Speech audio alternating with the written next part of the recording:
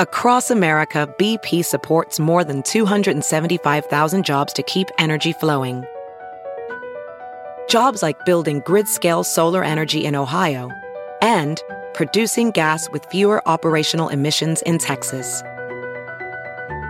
It's and, not or. See what doing both means for energy nationwide at bp.com/investing in America.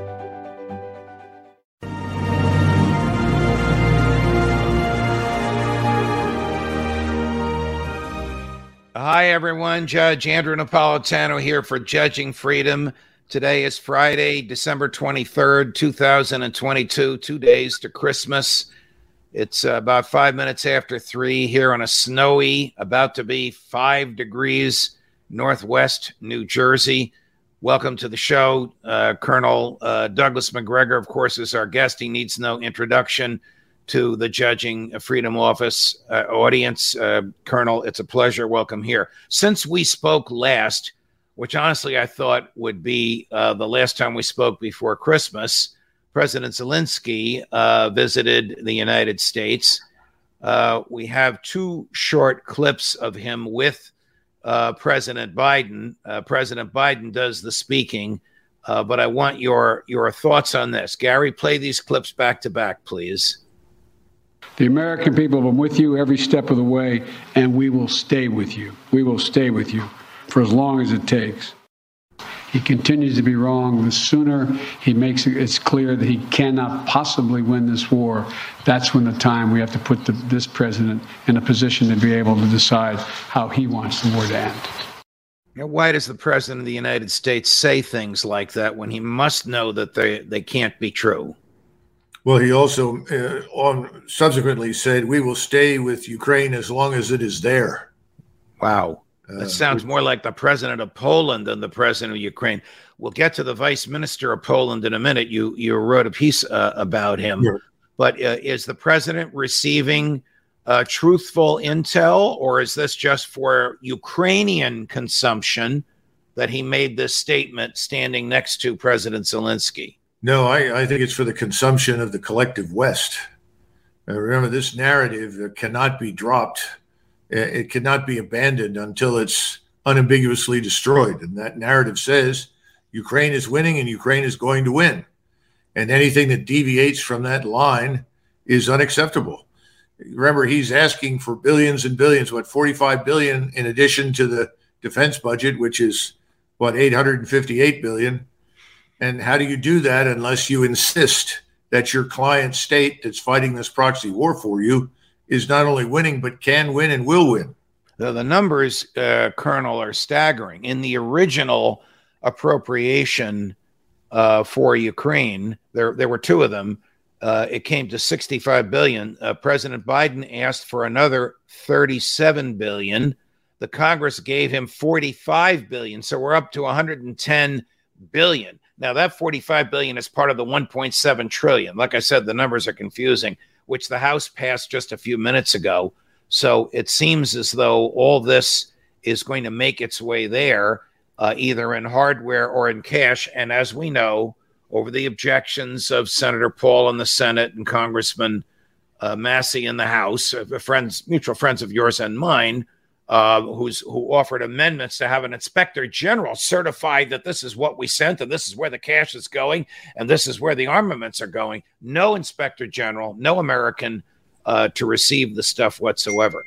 I did learn, I don't know if it was from you or elsewhere, that it can take up to 100 crew members to operate a Patriot missile system. Is that true? And if so, how do we train that number of Ukrainians to operate this very expensive hardware? Well, the answer is yes. And let me just go back and revisit the money one more time, because Sure. People need to understand that what we're doing is moving money from one pocket to another as far as the taxpayer is concerned. We're taking money from the Treasury and essentially divesting ourselves of it through the Department of Defense, moving it over to the defense industries and their constituents. And subsequently, money flows back to the Congress as a matter of gratitude for the enormous wealth transfer. So it's wrong to think of all this money showing up. Secondly, when you start talking about the equipment, much of this equipment may never get there.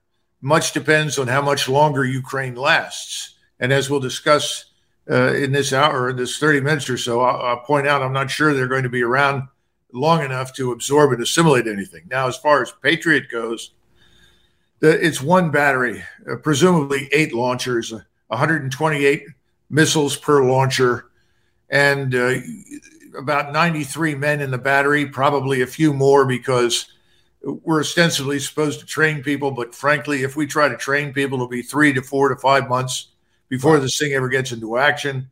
I suspect we'll end up with contractors, U.S. soldiers and, retired or former operating as contractors, making this equipment work. It's only point defense. You can protect portions of things, a portion of Kyiv or key military installations, but it's not going to have any significant impact on the battle once it arrives anyway. You wrote recently about the Vice Minister of Defense. I think I have the title. Deputy Minister of Defense, right. Of Poland. Right. Who sounds as antagonistic as the president of Poland and as promoting war as the president of Poland. What did he say, and how do you analyze it? Well, his statement was to an audience, a mixed audience, not military, but civilians as well as military. Simply said this war is growing more and more intense, and with each passing day, we are more likely to be involved in it. And we are now going to adopt measures to prepare ourselves effectively for the eventuality that we may be involved. And then subsequently, there was some discussion of mobilizing 200,000 Polish reserve soldiers. Now, when that's going to happen, I don't know. Somebody mentioned recently that it may already be underway. I don't know. It could be. I thought it would happen after the new year. Colonel, are there elements in the American globalist establishment? All right, I got to define the term. The State Department, their buddies in Europe, members of Congress, the West Wing, that want the United States in a hot war, soldier to soldier, against Russia? I would hesitate to say yes, but you can't say no. So let me try to explain what I'm talking about. All right. And throw in the name of, this is to raise your blood pressure, Colonel, no matter how much I love you, Senator Lindsey Graham. Yeah, Lindsey Graham. Well, first of all, let's understand that I don't think anybody in their right mind wants a direct military confrontation with Russia. The problem is that we in the West do not see Russia as Russia is. We see it through this distorting lens. We either impute to it Soviet-like attributes or evil attributes, whatever you want to call it. We tend to view it through the lens of our own notion of economic power and wealth. And you reach utterly false assumptions about Russia. Assumption number one, Russia is really weak. Russia can't stay the course. All we have to do is double down and we'll attrit them. We'll wear them out. No, it's the exact opposite. That's an impossibility, as they've demonstrated already economically. Secondly, their military is no good. It's no good because when they came in, they were soft. They didn't come in hard. They didn't do very well. They seem to have been defeated, all of which is erroneous nonsense, completely misunderstands what Putin was about, what the Russians were trying to achieve. So they believe in their heart of hearts that if we were to show up on the battlefield in Western Ukraine, cross the Polish border with Polish allies, maybe some Romanian forces too, that the Russians would be so intimidated and so afraid that they would immediately say, stop, let's stop, please don't come into this. And they're wrong. They're very wrong. In fact, there's a real appetite in Russia, to be perfectly blunt with you, to do real damage to our forces if they get the opportunity. So I think you've got a misapprehension of the danger and the level of response that it will elicit. And now we have a much larger, very different Russian army in the field. This is now a wartime theater. Ukraine is no longer being treated with kid gloves. Initially, they said, no, the Ukrainians are our brother Slavs. We don't want to harm Ukrainians. We don't want to do damage to infrastructure. We want to get along so that we can build a new peace. That's gone. The Russians now have decided there is no way to negotiate an end to this. No one will negotiate in good faith. Therefore, we must crush the enemy. That's what's coming. Let me play for you what your former colleague, General David Petraeus, said about Putin's miscalculation about his ability only to go so far as what is domestically palatable, his phrase, and about, I think you'll really take issue with this, the absence of training or the poor training of the Russian military. Gary? He is obviously completely miscalculated from the very beginning. He has reacted as Ukraine has seized the strategic initiative as it launched counteroffensives, first won the battles of Kyiv and other northern cities, of Kharkiv, retook part of the area that is to the west of the Dnipro River down in the south, and launched a very impressive counteroffensive in the east. He's tried everything he can that would be domestically palatable to mobilize additional forces. It's not going well. They aren't training and equipping them adequately at all. That was from my friend and former colleague Neil Cavuto at Fox News, his program 2 days ago. Colonel. Well, the kindest thing I can say is that Dave Petraeus is largely divorced from reality. And once again, David Petraeus has embraced this fictional narrative along the lines that I described before. And that's part of what he's going to do, because he is a product of the very people that are trying to push us into war with Russia now, that pushed us into Iraq and Syria and Afghanistan, not just to defeat the enemy, not just to remove the regime, but to stay and occupy and transform. And he was in the forefront of all of that. So I think he's just sort of punching his ticket as a member of the in club with the status quo. And that's the status quo that's ruling us in Washington. They are largely divorced from reality. The Russian forces are not poorly trained. They're very well trained. And as I think I mentioned before, I've watched several films that were made available to me through various sources in Europe. I was very impressed with the way the Russians operated. The Ukrainians, on the other hand, have taken such horrendous losses. They now admit to 35,000 missing. They admit to more than 100,000 killed. You start adding up the numbers, so you're looking at 150,000 plus who are dead. Now they're trying to force teenage boys at the age of 13, 14, 15 into uniform. They're now telling the disabled that you're going to be mobilized. They're literally scraping the bottom of the barrel. And these are hundreds of thousands of untrained people. The very thing that Petraeus is accusing the Russians of absolutely fits the description of the Ukrainian force arrayed against the Russians. Let me show you, play you another clip, also from Fox News, of General Petraeus saying things like, Russia cannot outsuffer the United States and Ukraine and Europe, because Russia has suffered more casualties in 10 months in Ukraine than in 9 years in Afghanistan. Gary? He's in a very difficult position. I don't think he is yet willing to acknowledge that Russia cannot outsuffer the Ukrainians, the Americans, and the Europeans, which I think he still believes is possible. But I think there is going to come a point, and we need to hasten that moment, when he realizes that this war is not just unsustainable because of the terrible losses on the battlefield, which are now many times what they sustained in over 9 years in Afghanistan, just in the first 10 months of this war, but also the damage that's being done to their economy, their financial system, his personal confidants, the sanctions against them, and the export controls that are bringing their industry to their knees. Bringing their industry to their knees. I don't know where he could get that from. Oh, I think he's just reading from the script that is disseminated widely in Washington. He and Lindsey Graham and a whole range of people in Washington just keep repeating this stuff as though it were true, and it's not. And we know that Russian industry is by no means on its knees. Quite the contrary, it's booming. And they're exporting more oil and gas than they ever have. They're swimming in cash. That's completely wrong. The Russian population, if anything, is far more exuberant and enthusiastic about this war than I think Putin privately would like.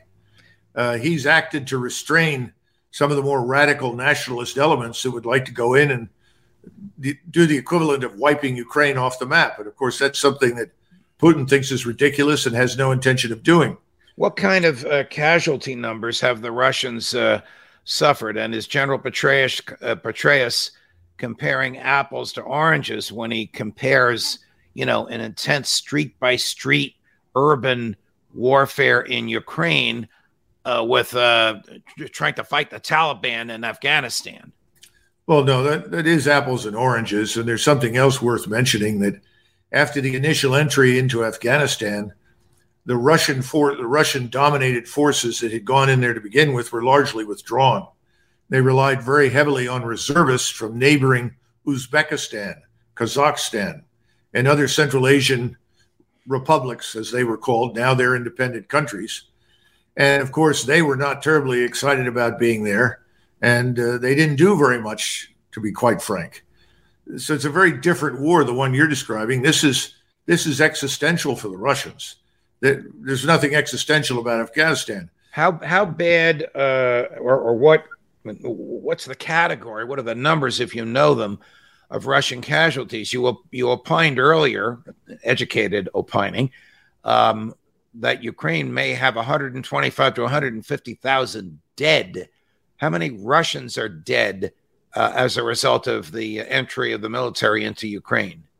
I'm told somewhere in the neighborhood of 30,000 at the most, maybe 35,000, and an equal number of wounded. But bear in mind, the Russians have set up a very elaborate medical support structure, and they've gotten very good at evacuating the wounded. So their wounded have survived much more successfully than the Ukrainian wounded. So that's about right if you look at it from a 1 to 5 perspective, which is pretty much the standard right now. Of course, at this point in time, they've been killing Ukrainians, 8 Ukrainians for every 1 Russian, or 10 Ukrainians for every 1 Russian. Bakhmut has turned into a particularly terrible Ukrainian bloodbath and hugely beneficial to the Russians. From your experience as a tank commander, winter is here. The earth is frozen solid in Ukraine. Who does this help, the Ukrainians or the Russians? Well, actually, it's not frozen throughout Ukraine. Right now, during the day, in southern Ukraine, this is down near Odessa, Kherson, it rises to about 34 degrees during the day and drops down to about 20 at night. So you still have standing water in those trenches. So the South is not ready to support large quantities of tracked or wheeled vehicles. The North is absolutely frozen solid. But it looks more and more as though the Russians would like to complete their task in Donbass first. They want to eliminate all the Ukrainian forces that are in Donbass. So who gains by frozen ground? The Russians, immediately. That is very much in to their advantage. Nobody likes fighting in the mud. I mean, right. The mud is ugly for both sides, but the mud makes it harder for a swift offensive than it would be if it were frozen. So how do the Russians move? They don't move on foot. Do they move in tanks? Do they move in trucks? Do they move in trains? How do the troops get from the Russian-Ukrainian border into the inner parts where the fighting is? Well, they go a certain distance in tracked or wheeled vehicles, but most of the fighting that you see happening along the line of contact, which is about 400 miles, is actually on foot. And it's very grueling, very demanding physically, very slow and incremental. But remember, this was always an economy of force measure. It was designed to grind up as many Ukrainians as possible at the lowest possible cost to the Russians. That's what's been going on in southern Ukraine. It continues. It's worked brilliantly. And Surovikin, the theater commander, has said that continues until he's ready to launch his offensives. When the offensives are launched, it will be a very different battle. But the interesting part is that the Ukrainians have taken so many casualties in the south, we're beginning to hear reports that they're on the verge of collapse. And that's why we're hearing about teenage boys, age 13, 14, 15, pressed into service, right. The disabled. And we're getting videos that are coming in now from Ukrainian soldiers. They disappear almost as quickly as they appear naturally, where some of the Ukrainian soldiers are saying, well, the people in Kyiv better be hopeful that the Russians get to them before we do, because the Russians will probably put them in jail. If we get to them, we'll kill them. There's a lot of... Wait, these are Ukrainian soldiers talking about the people back home? Yes. Talking about the people in the government. Oh. Because they see Zelensky's government as largely remote from them. They see no evidence that anybody gives a damn about them. They're running out of food. They don't have proper clothing. They're freezing. They're taking heavy casualties. Did President They're being driven back. Did President Zelensky do himself any good with that speech to a joint session of Congress 2 nights ago? I don't think Zelensky was talking to anybody in Ukraine. I think he was basically talking to the collective West, and he spun the narrative. I think behind the scenes, he was very, very blunt. I mean, he came close to it a couple of times in his speech when he said, "You've given us a lot, but it's not enough." And you go back to that interview that was conducted by The Economist. Right. You listen to Zelensky, read that interview, read what Zaluzhny, the general, says. These people are at the end of their tether. And they told the people at the CIA, they told the people in the Pentagon, they told the people in the White House, if you don't come in and rescue us, we are going to be annihilated. We are not going to withstand what is coming. They're not fools. They know what's coming. We have satellite coverage. We've shown them the pictures. They know what kind of force is going to attack. Last area of our inquiry, President Putin, just about 72 hours ago, made some interesting statements. I'd love your take on them, Colonel. Here's President Putin. Our goal is not to spin the flywheel of military conflict, but on the contrary, to end this war. We will strive for an end to this, and the sooner, the better, of course. And again, all armed conflicts end one way or another with some kind of negotiations on the diplomatic track. Sooner or later, any parties in a state of conflict sit down and make an agreement. The sooner this realization comes to those who oppose us, the better. We have never given up on this. Is he sending the West a message? I think he's sending the West a message. He's also telling the Ukrainians quite clearly that what he will launch, when he finally launches it, sometime in January, early February at the latest, is a war-winning offensive. In other words, this is designed to terminate the conflict. He understands the longer that this lasts, the greater the danger of unwanted confrontation between us and him. He's very sensitive to that. He's not a fool. He doesn't want that. We shouldn't want it either. And then he's also saying, even when this happens and I launch these offensives and I crush the enemy, when the enemy surfaces and said, we've had enough, he will talk to them and he will negotiate an end to this. We are the ones that keep saying no negotiation. We're the ones that say unconditional surrender to you, Mr. Putin. That was effectively Lindsey Graham's comment. Mr. Putin, unless you go out in the middle of Red Square and shoot yourself through the head and commit suicide, there can be no negotiated settlement. This is absurd. Is anybody whispering into Tony Blinken, Lloyd Austin, Ron Klain, Joe Biden's ear? It's time to sit down and talk? Well, just remember, he channeled deliberately. I mean, I assume that Bob Kagan, somebody like that, wrote the speech for Zelensky because he channeled the neocon hero FDR. Yeah. What very few people understand is when FDR demanded unconditional surrender in Tehran, Stalin told him, why did you do that? This has made this war much worse than it would have been. We wanted people to give up so that we can end this war and stop losing people. You've made this war last longer. And FDR just sat there and looked at him like, Right. That's what we're doing. We are prolonging this war. Colonel, I can't thank you enough for all the invaluable information you have given to the Judging Freedom audience. I look forward to working with you next year. It's been just terrific. Merry Christmas and Happy New Year to you and your family. Merry Christmas and Happy New Year, Judge. God bless you all. Thank you. Thank you, Colonel. You're a great man. To the Judging Freedom audience, Merry Christmas and Happy New Year to all of you. A year ago at this time, Judging Freedom had 93 viewers a week. We now have, thanks to Colonel Macgregor, Scott Ritter, and others, and your faithfulness, we now have north of 1 million viewers a week. This is an extraordinary growth in just 1 year. We'll have some exciting news about more from Judging Freedom after the first of the year. We'll be quiet next week unless there's some great news event here or abroad. I wish you and your families Merry Christmas and Happy New Year. Judge Napolitano for Judging Freedom.